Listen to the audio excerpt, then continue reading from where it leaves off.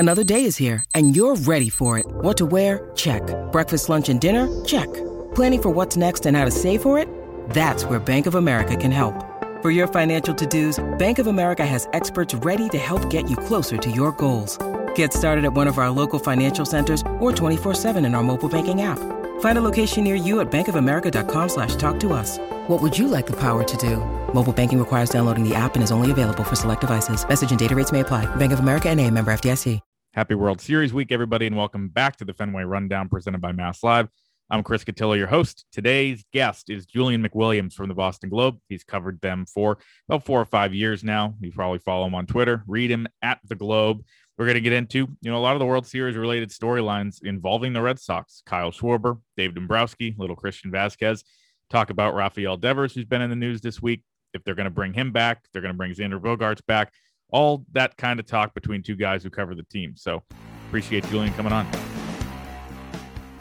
You probably know him from Twitter, where he tweets out, everything going on with the Red Sox and, how much he hates his wife's dog. You might know him from Instagram, where he takes videos of me eating every day at Fenway, whatever I'm eating for dinner. And there's a big, growing audience of people enjoying my ice cream consumption and whatever else is in the media calf. We have Julian McWilliams from the Boston Globe. I believe this is your Fenway Rundown debut. We've had Alex, some other people from the Globe, but I think for you, this is the first time. So welcome.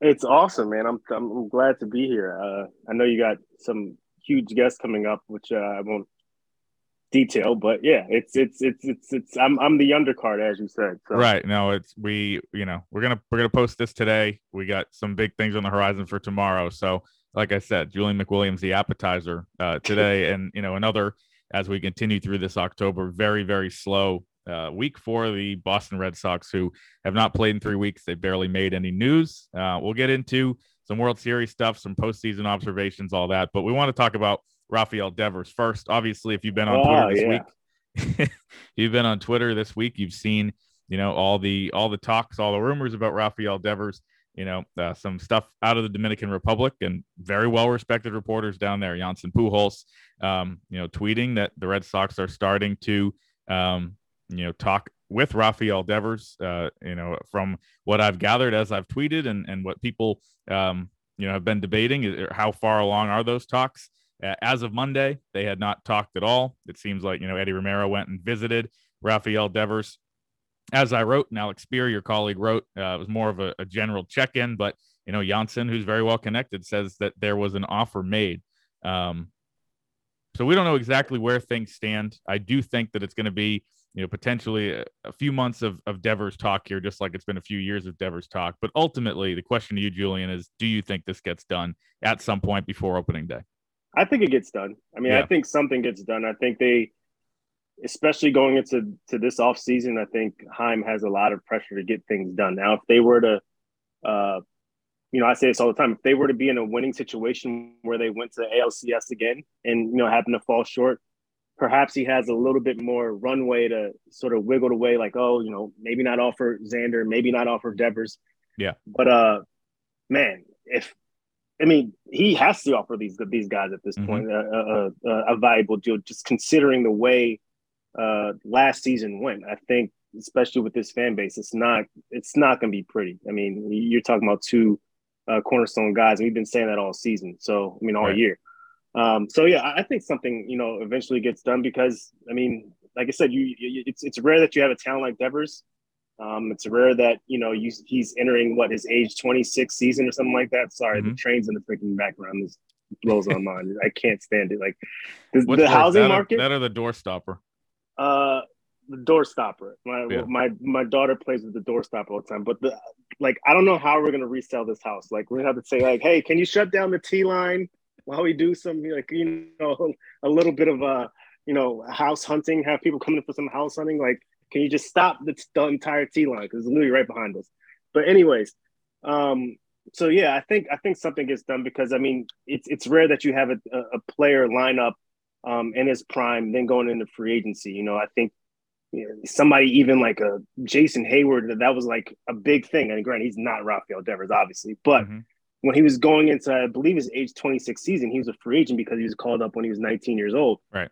And that was a huge thing for the Cubs and why they offered him, so much. And granted, that contract did not work out. But obviously, Devers is at a different level than a Jason Hayward. But I'm just using the age as sort of a factor. Even a Juan Soto, the age and so it's rare that you see the free agencies and primes line up the way they do, and obviously they do that with Devers. Yeah, and we talked, and Steve Peralt and Joey Capone were on here last week talking about keeping the Red Sox relevant, getting them back to being relevant here and in the majors, and homegrown stars are the way to do that. The people who run the team think that.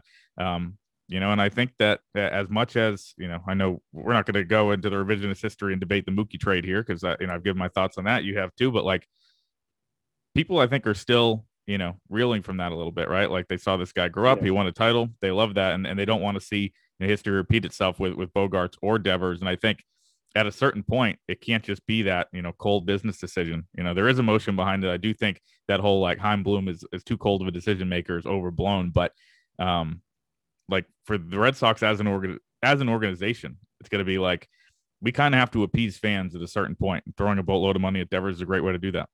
Yeah, I mean, and you're the Red Sox. Right. I mean, like they have 365 days a year. They have tours like at Fenway Park. Like you could probably pay, I don't know, who's freaking Ryan Brazier's next year's salary if he's not non-tendered, like just in tours. Like here's some tour money. Like, you know what I mean? Like so it's wild that like a lot of these markets are thinking like that, especially even New York. Like, how do you let a Judge walk? I know he had a terrible postseason, but like based on like the history of the Yankees, the history of what 61 meant, I think it's a perfect marriage for something for that to keep going. If you go to another team, it takes sort of the fan element out of baseball. And I think if you look at Devers and Bogaerts, it does the same thing here. You talk to everybody and they're like, what's going to happen with Devers? What's going to happen with Bogaerts? What are they going to do? They can't let those guys go. So I think you're looking at a situation where it's like, yes, you have premier players, but you also have the element of them being attached to a place that, frankly, I think that you've seen a little bit more, particularly with Xander, a little bit more connection to this than say with a Mookie, because Mookie was like, I'm going to get my money regardless. I'm going to go to free agency. I want to, I want to test the market. Xander from the beginning is like, I want to be here, right? Like, I don't think Xander's the type of guy that wants to go to free agency. He took the hometown discount before too. Yeah, and if you remember after that, he said the part of the reason why he took it was because it would be too much stress going into that last year before you get into your contract. Like, dude, this is where I want to be. Like, I don't want to, Mookie. I think Mookie had a connection, but he also saw the business side of, and Xander does too.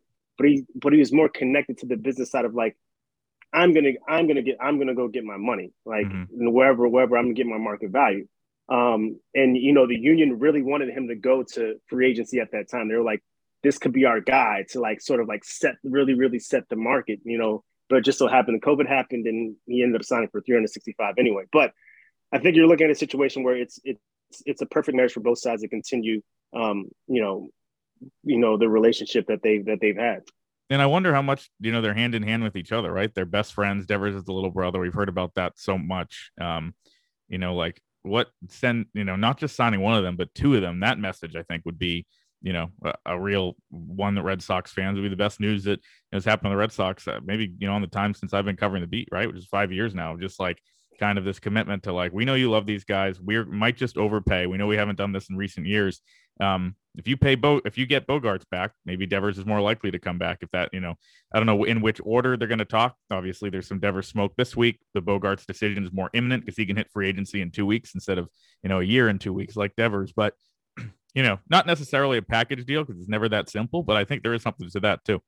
Yeah, I think, going back and just looking at, obviously, I think money talks at the end of the day. I think if they offer, say Devers like, hey, here's 275, 300 million. It's like, oh yeah, but what about my boy over here? Like, you're not gonna say that, right? You're just like, oh, yeah, this is the Red Sox. I'm gonna stay here. But I think that you've seen this year, there's an element of the clubhouse that sort of needs that, particularly with this team, that close knit type of group for it to be able to work.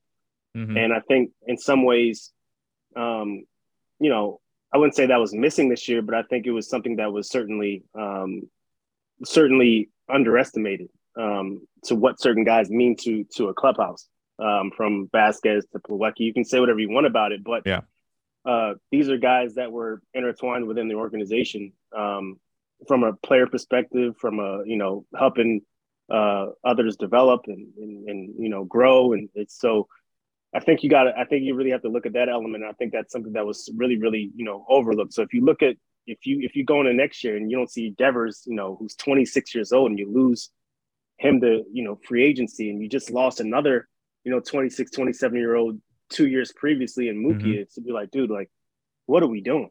Yeah. Right. I think that's not the way to go. And the same thing certainly with Xander, I think, at this point. I mean, I think the thing that I've learned from me being from New York, and the thing that I've noticed about Boston is that it sort of reminds me of Philly in a way, right? I think that's why Philly and Boston really sort of appreciate each other, where it's like, it's small enough for it to still have that sort of towny, homey feel, but it's like still a big market with big expectations and big money for both teams. And big money for both teams. So the fans sort of become more entrenched and immersed in the culture of the team and the culture of its players, more so than in New York, because I think, there's a lot more stuff going on in New York, right? Right. And so I think you could probably say the same thing, especially for LA, which I think there's a ton of stuff. Like, people aren't really worried about the Lakers if they're really not doing well, right? I think that's a certain thing. But I think there's, exactly. The Rams, who even knows about those guys? But I think if you look at the teams that Boston people are connected to, it's obviously the Red Sox, and then on a personal level, it's Bogarts. And if that love is reciprocated between player and fan, and then you're also a productive player, I mean, it's almost like you can't let that person go. So I think that's an element here too, and and Bogarts has been here since 19 years old. He's taken on the pressure of the city. He's taking on everything, and I think that's the type of guy that you want around. Yeah, I agree. And, it was funny. There was one point during the season where there was a bad loss and he was not playing well, very late, and he didn't talk to the media. And, that's always a big no-no for us. Like, you got to be accountable, especially in a market like this. And, talking to people about it, we're like, this is literally, since he started in 2013 here, the worst thing he's done. This is he's such a perfect citizen, on the field, off the field, with the media, with teammates, with the community, all that type of stuff. You couldn't possibly ask for more, if that's the biggest thing that's an issue, then obviously, you have a guy that you want to build around. I do want to segue. You talked about two things that we're going to talk about now, Christian Vasquez and the city of Philadelphia, as we talk about, the playoffs, the World Series. I guess, first of all, as you've been watching this, and I don't know how much, playoff baseball you've been watching, my thing is a little disconnect if the Red Sox aren't in it, not watch that much, but live with the diehard Yankees fans. So we watched all their games. My takeaways are the Red Sox need power if they want to compete in the playoffs. That was, I think, the biggest one. And when you see these teams that, I know the Phillies, weren't world beaters during the season, but you see teams like, the Astros or the Braves or the Padres. I mean, what is it about those teams that made them successful compared to the 2022 Red Sox in your mind?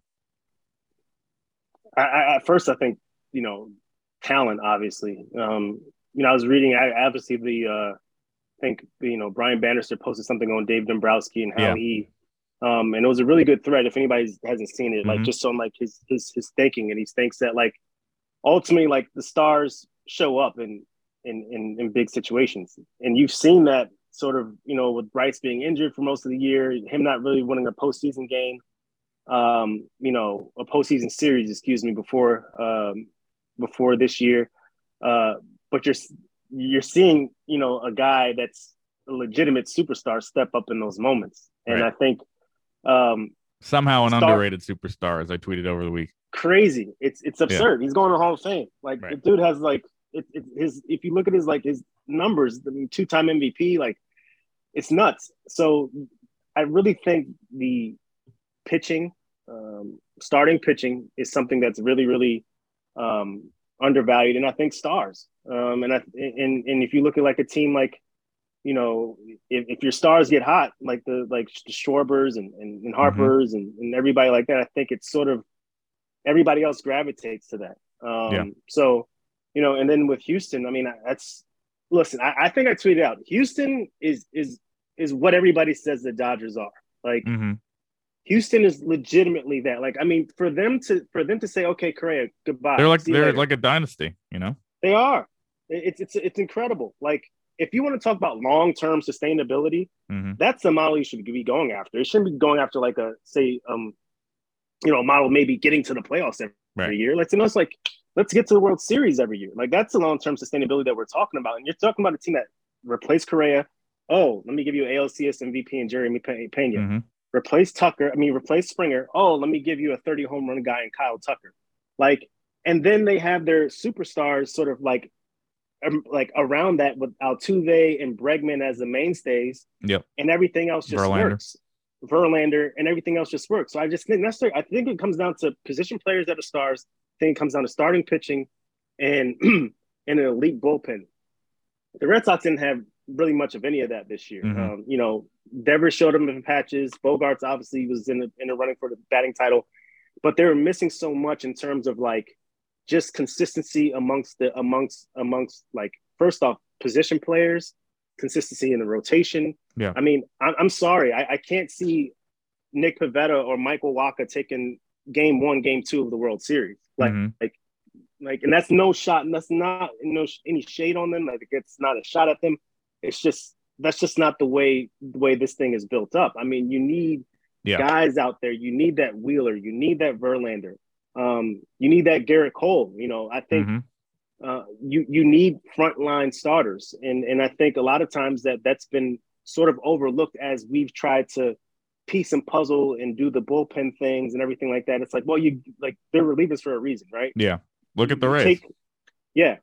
You take the only season the Rays made the World Series and was the season where it's a 60-game season. They did not have to round their bullpen that much throughout the season, so all their guys are fresh. Like but if you get to the end of October, like, you're looking at a situation where guys are tired, and you need your guys that are rotation guys that know how to get the players out with hitters out with stuff, and when knowing how to get hitters out with when they don't have their best stuff. Right. And usually that's not a reliever. It's like, hey, I'm giving you my best stuff and hit it, have at it. Everything else, it's like, if they don't have their best stuff, they're off. So if you're looking at a bullpen to cover the entirety of a game, or say inning 5 through 9, I think that's a recipe for failure in the playoffs. Yeah, I mean, just look at the Red Sox teams that have won it, right? I mean, Sale, Price, Porcello were, all Cy Young, a couple won Cy Youngs, and, if not Cy Young candidates back in the day. Pedro, Hall of Famer. Kurt Schilling, borderline Hall of Famer. Like, Daisuke was an ace in 07, like those guys. And like, I thought, the Red Sox starting rotation was actually a strength when healthy this year. Like, Wacha had a good year. Evaldi, when healthy, had a good year. Pivetta up and down. But they didn't have that guy. And obviously in the postseason, you need that guy. I think this week there's been a lot timely hitting too. I think that's another thing the Red Sox it's completely missed. Putting the ball in play and timely hitting. I think that's something that we've seen a lot this year. Right. There wasn't much of that. There's been a lot of Dave Dombrowski discourse. Neither of us covered him for long. I was started on the beat in 18, you in 19.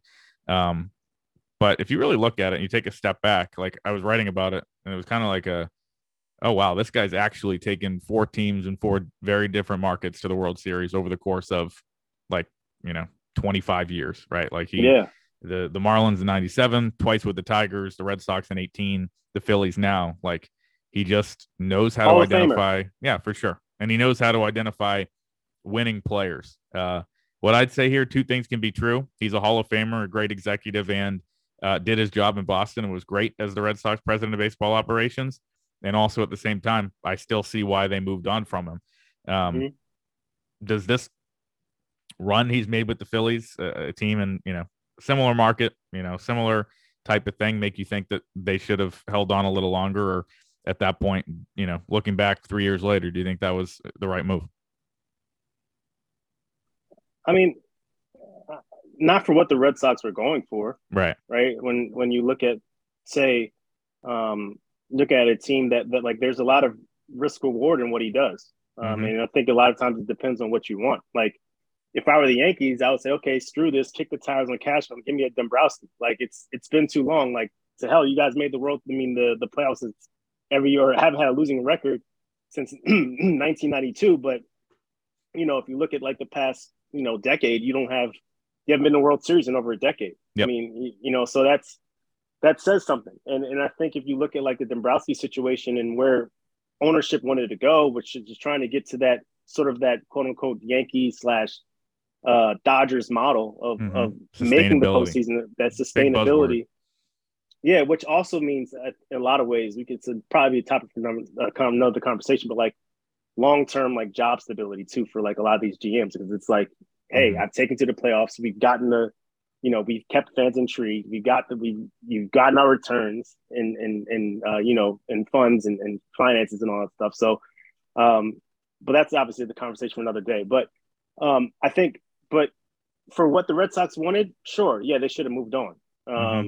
It's not in his DNA to reset the CBT and trade Mookie Betts.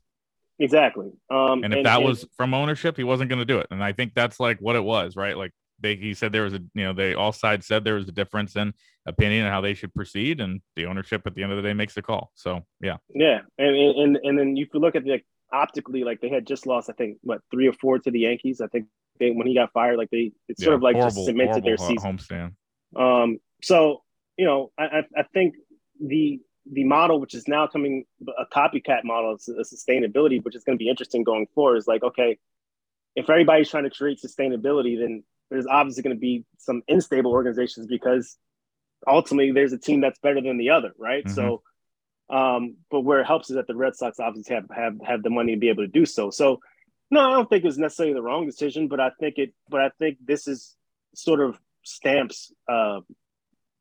It sort of puts in perspective how really good of an executive Dombrowski is, because I think he got a lot of bad rap. Like I think he's underrated for his Red Sox tenure. I think them saying that like, oh, the system was gutted, I think that was a little bit overblown too. If you look at even those guys that like Kopech and Moncada, like, yeah, like they're potential, but like, have they lived up to their potential necessarily? Not really. I think that this, if you're looking at a guy that's been in the game since 1977 or something like that, I looked it up the other day, and he's taken like 4 different teams, literally, like basically across like the last 2 decades, 4 different teams to the World Series. That's incredible. Yeah. His ability to be able to, because think about how much the game has changed from 1997 to now.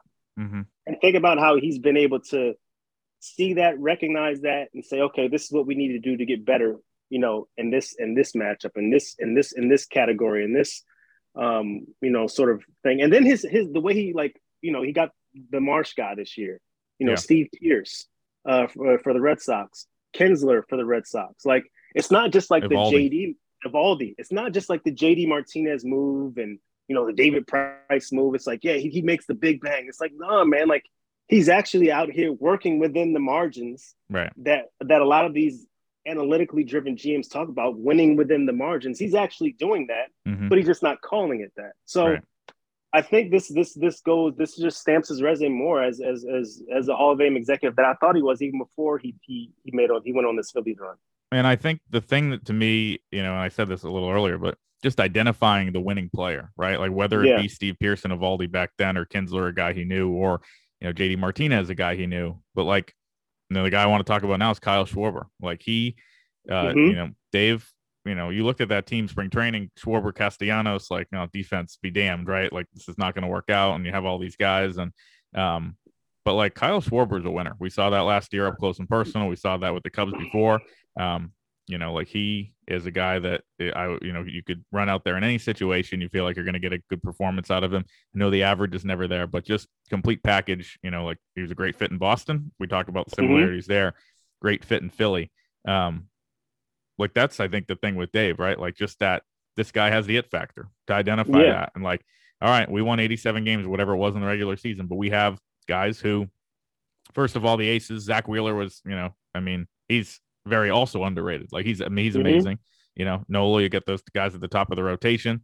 You have your Stars and Bryce and some of these other guys. And then, like those, I'm not going to call Schwarber a move in the margins or Castellanos or whatever, but, guys that, have kind of proven track records of major league success. And, in this case, guys that have worked out in year one. Yeah, and I think Schwarber, if you look at the Red Sox, like I think he gave their lineup a certain attitude last year. He did. Of like, we're not chasing balls out the zone. Mm-hmm. We're going to be as stubborn as possible, and not, and look for our pitch and sort of drive that pitch. And I think you're seeing that, with him in certain spots in the postseason, and, just the way he fits into that market. And I think that's another thing too, right? I think you have to not only take into consideration a guy and his ability. I think you have to take into consideration, can this guy be a fit here? Yep. He can be so anywhere. If you look at a Schwarber, he came from the Cubs, which obviously takes their baseball seriously, and is they might not be as like nasty as like Boston and Philly fans, but you look to see if they can fit with that attitude. And you see Schwarber come across Philly, and he's like, it's just a fit. It just fits, like, from everything to like the beard. I went to school in Philly. It's like the Philly beard thing that everybody has with Philly. Yeah. The mechanical ball at Xfinity Live across the street. Exactly. All that stuff. So I think that's a way that people become like entrenched and involved in their teams, especially like in Boston, New York, Philly, which I think are the three hardest markets to win in and to excel in, because you have so many lights on you. But like, I think, you just see a person that's just a winner, like you said. And then I think they're reaping the benefits of that in the postseason. Yeah. I want to get on, this will be kind of how we wrap up, but Schwarber with the Red Sox last offseason, like, to me, it just felt like a pure rental. It didn't feel like they were going to bring him back, because you heard so much like, we want to focus on defense with this team. We want, defense. We're going to really focus on, the defensive labs, and obviously Trevor Story, they wanted to go after him for his glove, and they thought it would play at second base, which it did. They wanted Bogarts to improve. Like, they couldn't have, a roster probably with Kyle Schwarber and JD Martinez on it. So people talk about like, oh, they should have, made a push to sign Schwarber in spring training, maybe, sign him with the same deal the Phillies did, whatever it may be. I don't think that would have been the move. The move to me, trade JD Martinez and have him be your DH for this year. And I think that's the window they missed out on. But I bet teams looked at JD's salary this year, about $20 million, and said, we're not going to do that. So once JD opted in, I think the window closed for Schwarber there. And a little revisionist history now, like, oh, maybe they should have brought him back. But I think it was always one or the other instead of both. Yeah, I think the ideal thing the Red Sox probably wanted would probably be for JD to opt out and then for to sure. offer Schwarber that money. But again, I mean, it's even if you did have both, it's 1 year. You're the Red Sox. And I think sometimes we like tend to think about this like a little bit too much, but it's like, hey, if you go to ownership and say, if Jaime goes to ownership, it's like, hey, like, I know this guy just opted in, I could possibly try to trade this guy in JD Martinez and have him Schwarber be the full-time DH. And, going forward, this year plus the years after that. But, obviously those things sort of have a lot of moving parts, but I think, I think they should have made a running at Schwarber. I thought they were going to make a running at Schwarber. But then when I saw the number that he signed for, I'm like, dang, like, they really couldn't pull that off for just perhaps 1 year or maybe perhaps just a half a season. Yeah. I don't know. I just think that guys like that don't really necessarily hit the mark. And I think Sean brought it up, or, during the McAdam, during the sort of the postseason, the end of year wrap up, where he said that this team has been, the DH spot has been owned by guys that are at the top of the league. Right. And if you now going into next year, it's like, well, what's really there? Maybe you trade Mancini. That's possibly a potential name, but he sort of had a down year. Which is, I mean, I appreciate what Eric has done as a player, but for that to be your full-time DH, I think he's sort of really missing out, one, on the defensive side, and then two, it's like, the power really isn't there, and that's something that the Red Sox really struggled with this year. So I think I think it's going to be interesting, man. It's really going to be interesting to see how they fill that spot because, I know JD came out. It didn't really have a good year this year, but it's still a huge gap in a flaw in their team this year. I mean, going into next season. Yeah, and one that has been filled like we talked about before, JD Ortiz, and it was basically 20-year run of those two guys. We'll end with this World Series prediction from Julian McWilliams. Houston Astros. I think the Houston pulls it off. I think. How many games? I'm gonna go bold. I'm gonna go 5. Yeah. Well, I'm gonna go. Yeah, 5. I'm giving it 5. I think that, but I will say this, and this is not me taking the other side. If the Phillies do win, like I'm not saying the Phillies can't win. I'm just picking the Astros to win because they're the better team. Yeah. But that's not accounting for what Philly has done up to this point. And maybe I should be going for that, but I just don't. I just think Houston is just way too loaded, and I think this is their